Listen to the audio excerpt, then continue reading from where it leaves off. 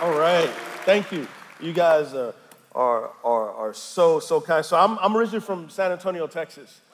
Yes, yeah, and so there was a couple of desires for this trip. Is I wanted some real barbecue. Nothing against North Carolina, South Carolina barbecue, but I wanted some barbecue that is so good they don't even give you plates; they just give you paper. And so I knew I was home. So Pastor Robert and Debbie, thank you so much for just your kindness. One of the things I've observed about your pastor is as we would talk about local church and ministry, but he would really light up when he talked about his kids. And that meant something to me, that his greatest joy was when he was like talking about his kids. And so I appreciate that tremendously. And then I want to honor my wife. Y'all were so kind, but Vicky is my best friend. So we met when I was 18. I know, right? And so we have a daughter that's 22, a son is 18. I know we don't look like we're old enough. Thank you very much. But she actually came to faith about 6 months before I did and was just instrumental in the Lord bringing me home unto himself. And I just appreciate her leadership, her friendship, and she's the greatest Christian example that I know. And I'm not just saying that because she used to throw the javelin in college. She did, by the way. She threw the javelin in college. So if any of y'all don't like my sermon and mess with me, you better run fast because she'll throw that javelin and harpoon you. So, well, baby, I love you so much. Thank y'all so much. Can we pray? Let's pray. Father, in the name of Jesus, the name that is above every name, the name that is absolutely stunning and beautiful and life-giving and transformative, that defeats the power of sin, death, and evil, the one who rose from the dead, the Alpha, the Omega, the bread of life. It is in his name that we ask that you be made famous, that you do a work in us that is unexplainable except for by your grace. And God's people said, amen. Amen. Well, I like y'all. Y'all clap on prayers. I hope Transformation Church is watching. Here's a question for us. Question for me. Will you let Jesus rewrite your story? Will you let Jesus rewrite your story? By the way, he's a phenomenal artist. And he will turn your life into a canvas in which he creates this mosaic of beauty that reflects him. Will you let him rewrite your life? So salvation, sozo in the Greek, to be rescued, to be delivered. Man, forgiveness is great. Man, I'm so thankful God forgave me for stuff. And if you're like me, you probably got things in your life that you would like for no one ever to know about. And the great thing about God's forgiveness is through the blood of Jesus, he throws it into the sea of his forgotten memory. And every time you try to remind him, he goes, I don't know what you're talking about, Willis. But not only does God forgive us, but he actually rewrites our story in such a way that what's true of him is true of us. What's true of him is true of us. What's true of him is true of us. I had to say it 3 times because the first 2 times I didn't really believe it.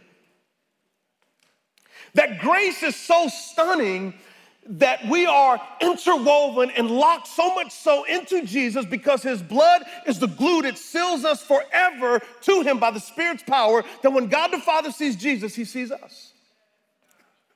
But there's a great deception that's going on that the evil one doesn't want you to know that. The evil one wants you and I to separate ourselves from Christ. Have you ever heard of if it ain't broke, don't fix it? I think that's the evil one's theme and anthem. In the Garden of Eden, and also through the nation of Israel, and also through you and I, the enemy has deceived us. He's deceived us with 3 deceptions.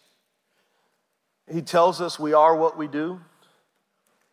He tells us we are what others think, and he tells us we are what we possess. 3 simple deceptions. One of the things that we do at Transformation Church is we often say this: the scene of the crime, and then the congregation says, is your mind. So just to feel at home, I want you to say that with me. I'm gonna say the scene of the crime, and you're gonna say, is your mind. 1, 2, 3, the scene of the crime.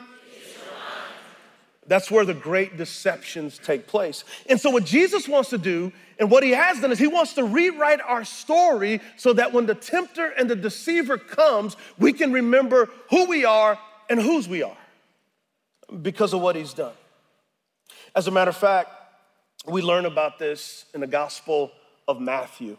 And by the way, I really love the Gospel of Matthew. It's written by this guy named Matthew. But Matthew was a tax collector. For those of you that are tuning in from around the campuses, maybe you're new to Christ, maybe you're exploring Christ, and maybe some of us need to be refamiliarized. But Matthew was a tax collector. That was as low as you could get in the Jewish society, because what tax collectors did is they took money from the Jews and gave to the Romans who oppressed them, and so the Jews would hate them. And isn't it cool that Jesus told this outcast, marginalized tax collector, yo, follow me? That's the Hebrew translation. Yo, follow me. Isn't it cool to know that someone like Matthew, God used to write this gospel? So I want to let you know, you can't outrun his grace. You can't out-sin his love. You can't get away from him. He loves you like that. In the Derwin Gray Hebrew translation, bring your busted up toe up from the flow up self to him, and he will transform you.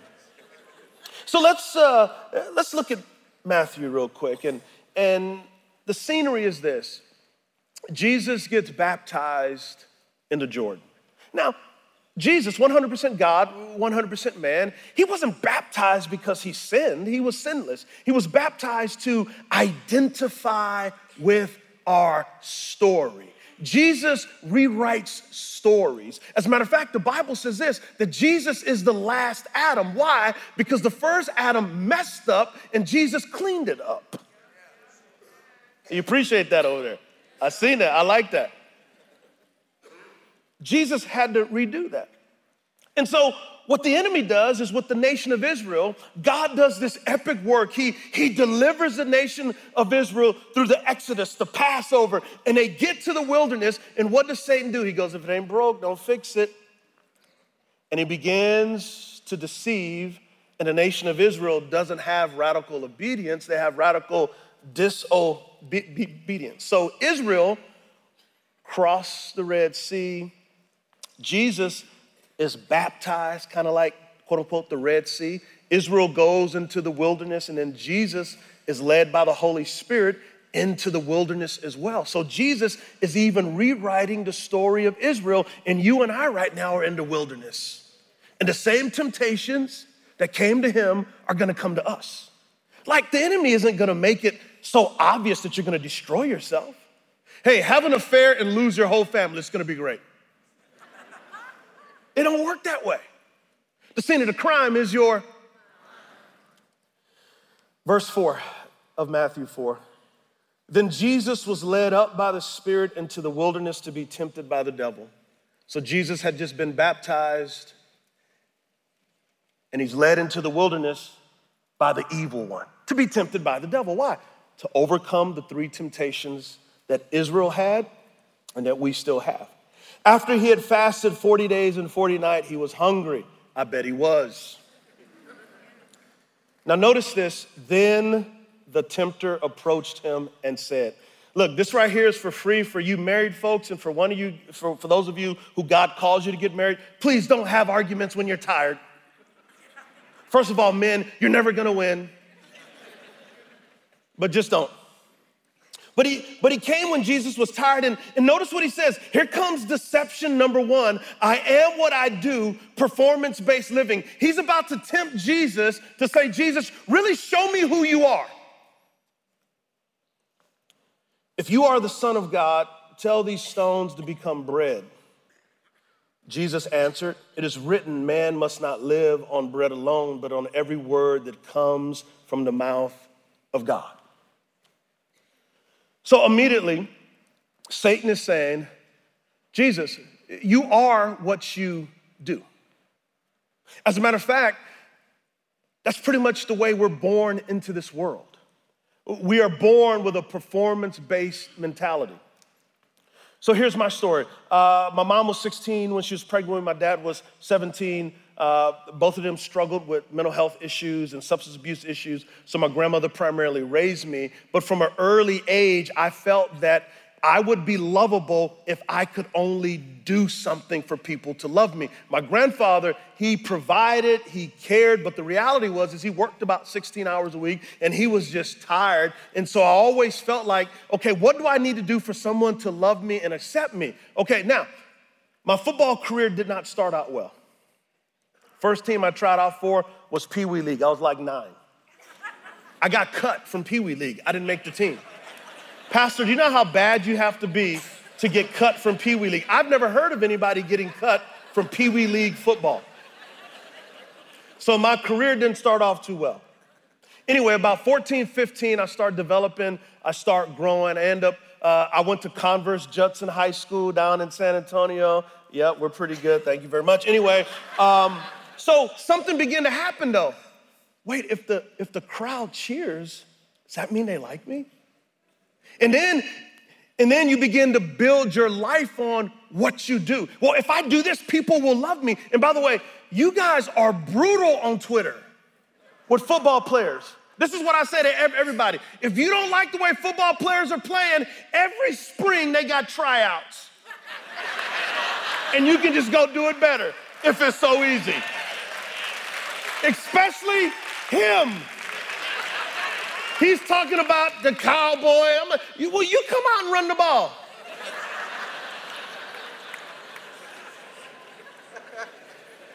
And so, just like you think that love is found in what you do. Love is found in your performance. And even my wife, I love her dearly, but the first time we seen each other at 18 and 19 years old, she didn't go, hey, I don't know you, but I love you unconditionally. I'm gonna be with you forever. Like I had to earn her love.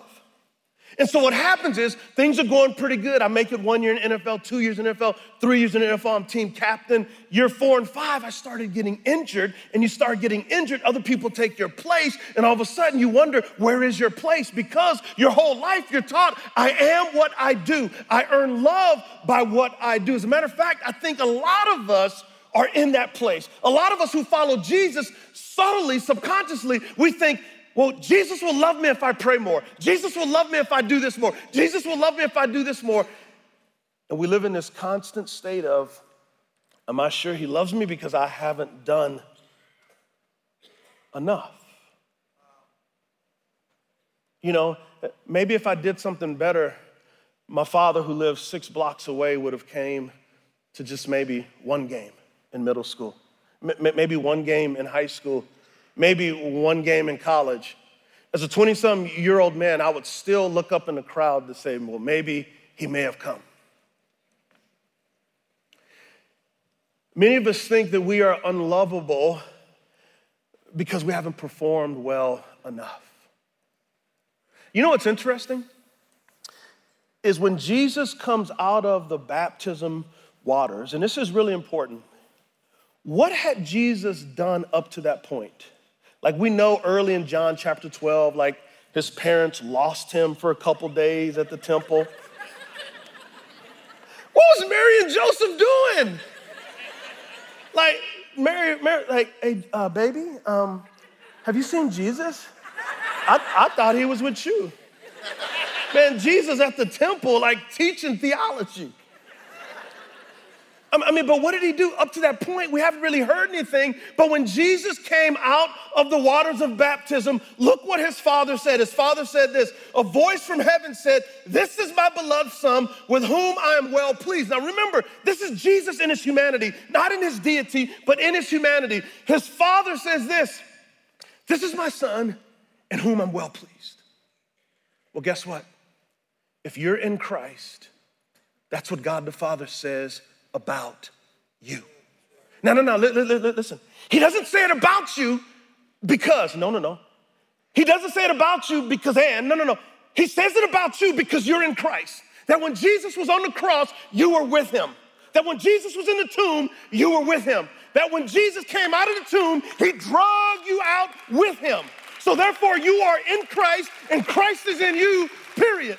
Now listen, it is not based on your performance. It is not based on your behavior. It is based on his performance and his behavior. Now listen, that right there will supercharge your faith.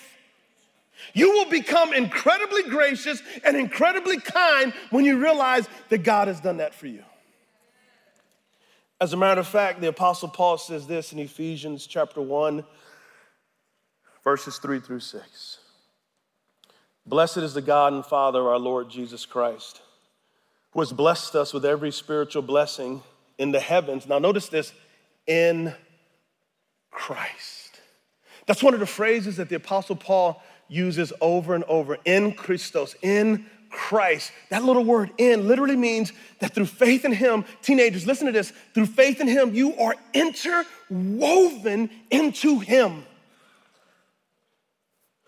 For he chose us, there it comes again, in him. Before the foundations of the world, think about this, before your daddy saw your mama and said she's fine, God loved you. Willie Nelson made a song popular. He said, "You're always on my mind." He lied. The only person who can say you've always been on my mind is Jesus. There has never not been a moment that you have not been on his mind. To be holy and blameless, holy means to be set apart like you're his. And blameless means that your sin and my sin was nailed to Jesus and his blamelessness was nailed to us. And why did he do it? In love. Because he loves you. What makes you lovable is not what you do. What makes you lovable is who he is. You see, the Bible says in 1 John 4:8 that God is love. So love is not something God does. Love is who God is. And teenagers and young adults, there's going to be some things that come in your life, situations and circumstances that are going to make you question God's love. Whenever you begin to question God's love, look to the cross, look to the cross, look to the cross. Keep looking to the cross and you will see, for God so loved, put your name there. He loved you. He predestined us to be adopted as sons and daughters through Jesus Christ for himself. Isn't that amazing? God adopted you. And in the ancient Greek world, Jewish world, when a person was adopted, you could not unadopt them. God goes, you forever mine. And why did he do it? Listen to this. According to the good pleasure of his will, to the praise of his glorious grace. Now watch this, that he lavished on us in the beloved. Can I just have a moment? He lavished us in the beloved. The beloved is Christ, and you're in Christ, and God the Father goes, I'm gonna lavish. It's like a dump truck pulls up, and instead of garbage coming out, it's love, it's grace, it's mercy, it's kindness, it's goodness, it's all of who he is. He lavished on you. Why? Because you're in Christ. Friends, this is the motivation for obedience. Kindness is what leads us to repentance. Like, I want to be faithful to my wife because I love my wife. 18 years old. She goes, do you have credit? Like for school? I mean, I didn't do too good last semester, but I think I got a few credits. She said, no, like credit, because one day, you're gonna need to, get a house. Get a house? What? Nobody in my family own a house. Anyway, she goes, okay, this is what we're gonna do. We're gonna go to the Exxon, and we're gonna open up you a credit card, and what you're gonna do is every month, you're gonna pay it off, you're gonna build your credit. Do you remember that? I remember that. I got a crazy memory, man. With our children. She has a condition called hyperemesis gravidarum. That's a Latin word for throw up all day, every day.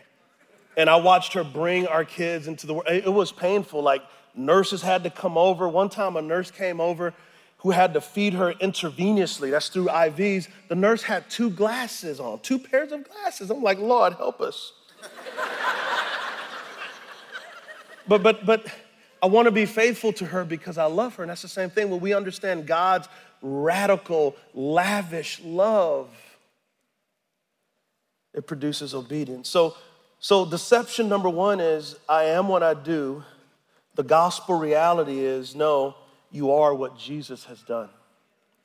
When you get wrapped up in what he's done, you begin to get wrapped up in worship.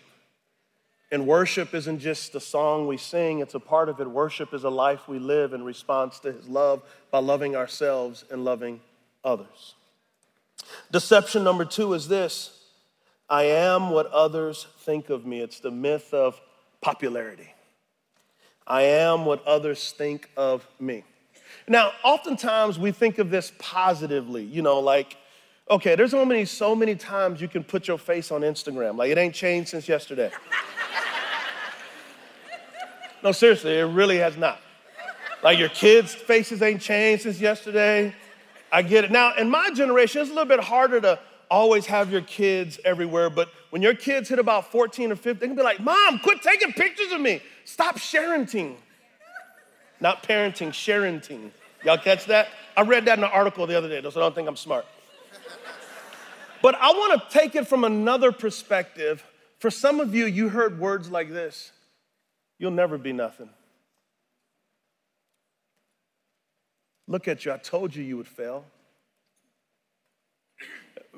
Oftentimes, emotional abuse through words lasts longer and are more deadly than physical abuse, because sometimes the scars can heal on the outside, but it's the scars on the inside that never heal that end up hurting us the most. Some of us are trying to outrun our past, knowing in reality that you can't outrun your past, but your past will run past you and always be in front of you.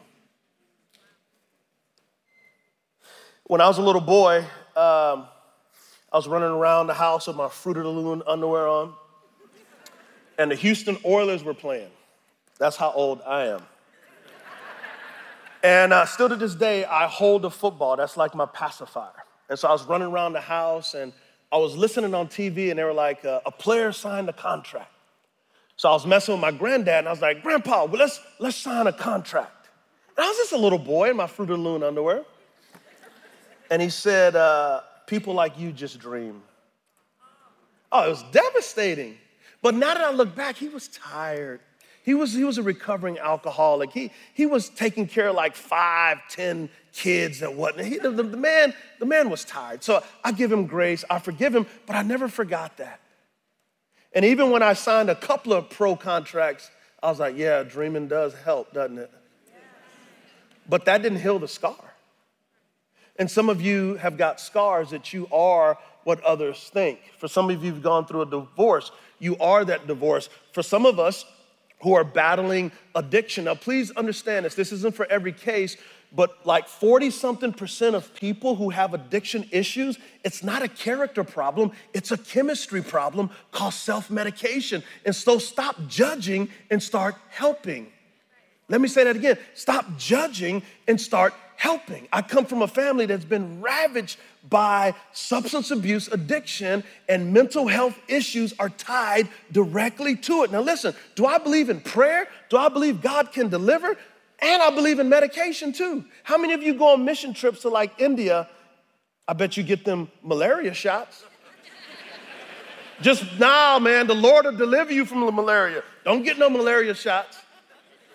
You be right up there getting the malaria shots. God made medicine. So whatever that issue is that you've heard that you are, Jesus experienced that too. Listen to this. Matthew 4:5-7.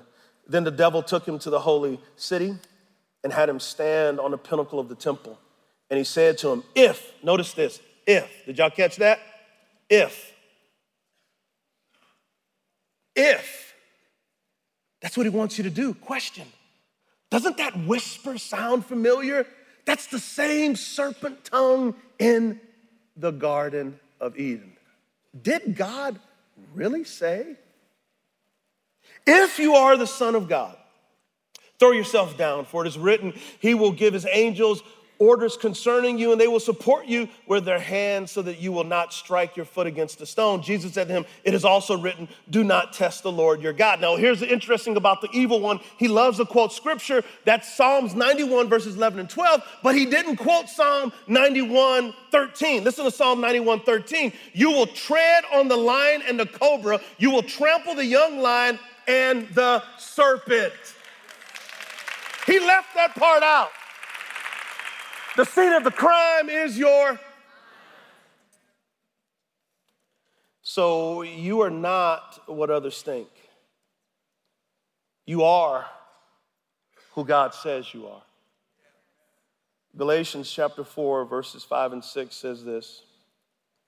And because you are sons and daughters, God sent the Spirit of his Son into your hearts, crying, Abba, Father. And I know that you know this, the word Abba is an Aramaic word which Jesus would have spoken. Abba is it's tender, it's near my heart. As a matter of fact, if you're Egyptian, you may know the word Abibi. It means near my heart. So Abba means near my heart, that we are what our Father says we are, that we are his children. Now notice this, to become a child is not something you achieve, but it's something that you receive. You don't achieve it. You have it because you are born again into God's family, that you are a child. Listen, I don't care if you're a CEO. I mean, that's awesome. Whatever your title is, mom, dad, husband, wife, whatever your title is, all of it is secondary to you are a beloved son and daughter of God. For those of you who have children, you know you would die for your kids. You know that you love them with a love that is unwavering and unending. And even when they don't understand it, you have their backs. Well, imagine if we broken people can love that way. Imagine how the perfect, infinite, loving Abba loves you. You see, that's the trampoline. That's the fuel that moves us into the world because the enemy wants to strip away at your dignity. How you feel about yourself is how you treat yourself. If you want to know how a person feels about themselves, look at how they treat other people. And by the way you and I treat other people is called worship. The greatest worship song that you could ever sing, that I could ever sing, is love your neighbor as you love yourself. Here's gospel reality number 2. You are what God the Father thinks of you. Deception number 3. I am what I possess. The deception of possessions. This one right here was one of those 3-pronged hooks that not only had me, but I think it has many of us because we are Americans, right? I mean, we are, and we've been taught the American dream, which, by the way, we can't even afford the American dream. I mean, our nation is like 8 trillion, gazillion, billion. We can't even count that high in debt, so we can't even afford the American dream. We broke. But so I grew up shopping at a store called Hand-Me-Downs. That meant my cousin, who was 4 years older, handed me down his clothes. And so I was that kid that would go to school and the clothes wasn't nice. And I was the kid that, I don't know if they do that in school now. Teenagers, you can help me out. But I had the blue card, which meant I got my food free because we're on welfare. And so immediately my world was, if you get money and possess stuff, like you've made it, like you're there. How many of us believe that our worth is found in our net worth?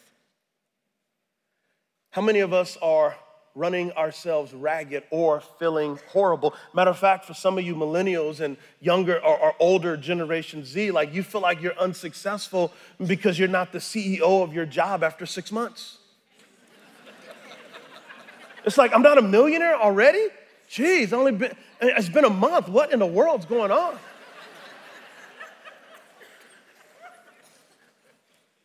Let's look at the text and I'll make some more commentary. Again, the devil took him to a very high mountain, showed him all the kingdoms of the world and their splendor. And he said to them, I will give you all these things if you will fall down and worship me.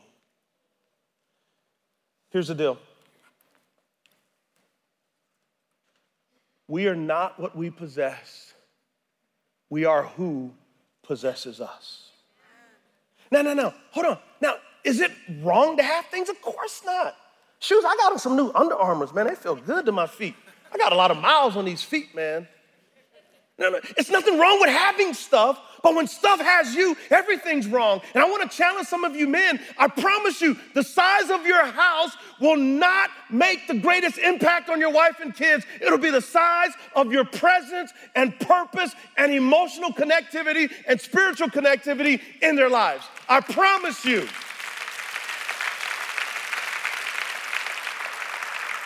Yes, God wants us to accomplish incredible things within our gifting, but here's the deal. That doesn't mean that you're not successful because you're not the richest or the smartest or the brightest. God is looking for lovers. Look what he tells Satan. I'm going to skip here, but look what he tells Satan. He says this. Then Jesus told him, "Go away, Satan. For it is written, worship the Lord your God and serve him only." Why do we serve him only? 1 Peter 1, 18 and 19. Let this word speak over you. Let it soak over you. For you know that you were redeemed. That means to be bought. You were set free from slavery, from your empty way of life, inherited from your fathers. Now look what Jesus bought you with. Teenagers, I want you to get this. Teenagers, I want you to get this. Teenagers, I want you to get this. You were bought not with perishable things like silver, gold, or Bitcoin, or mutual funds, or real estate, but you were bought with the precious blood of Christ, that of an unblemished and spotless lamb. That's what you were bought with. That's who bought you, the spotless, unblemished Lamb of God. Think about it. What could be greater than that? The greatest of the great says, I want you. I'm gonna buy you. Ladies, look. Listen, I love my wife, but I can't love her like Jesus. My wife loves me, but she can't love me like Jesus. As a matter of fact, she loves Jesus more than she loves me. That's why she can put up with me. You and I were purchased. The gospel reality, number 3, is you are not what you possess, but who possesses you. Verse 11 says this of Matthew 4. Then the devil left him, and angels came and began to serve him. If it ain't broke, don't fix it. We don't want to be susceptible to the 3 deceptions. You are not what you do. You are what Christ has done. You are not what others think of you. You are what God thinks of you.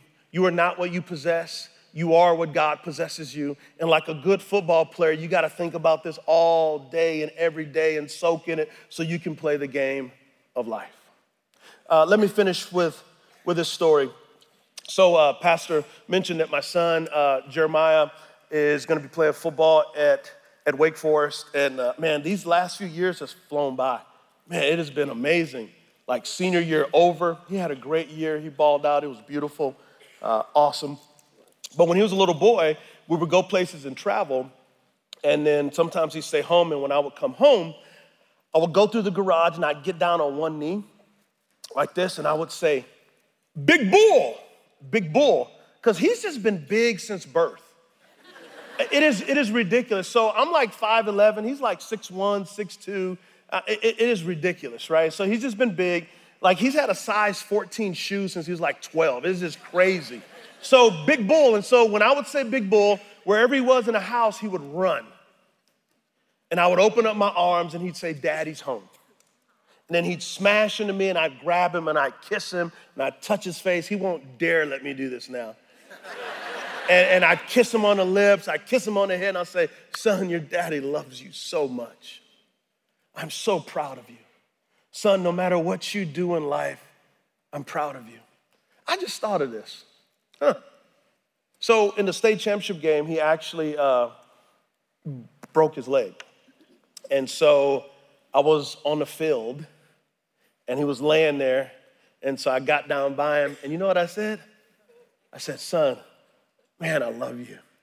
Man, I am so," it was like the exact same thing I'd been telling him all these years. And like we had this moment.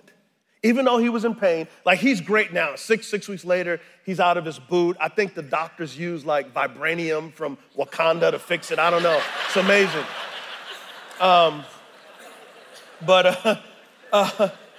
So we had this moment. And I would just embrace him, just say, son, I love you so much. Well, 2,000 years ago at a Jerusalem garbage dump, when Jesus was on a cross, it's God the Father saying, I love you so much. You are who I say you are. You are who I think you are. And you are because you are mine. Will you pray with me? Let's pray. Father, I thank you so much for the power of your Spirit. I pray that these words would penetrate deeply into our hearts, that beautiful name of Jesus, that name that is above all names, that we would realize that he has rewritten our story and that we no longer fall prey to the evil one's deception. We love you, Lord, because you first loved us.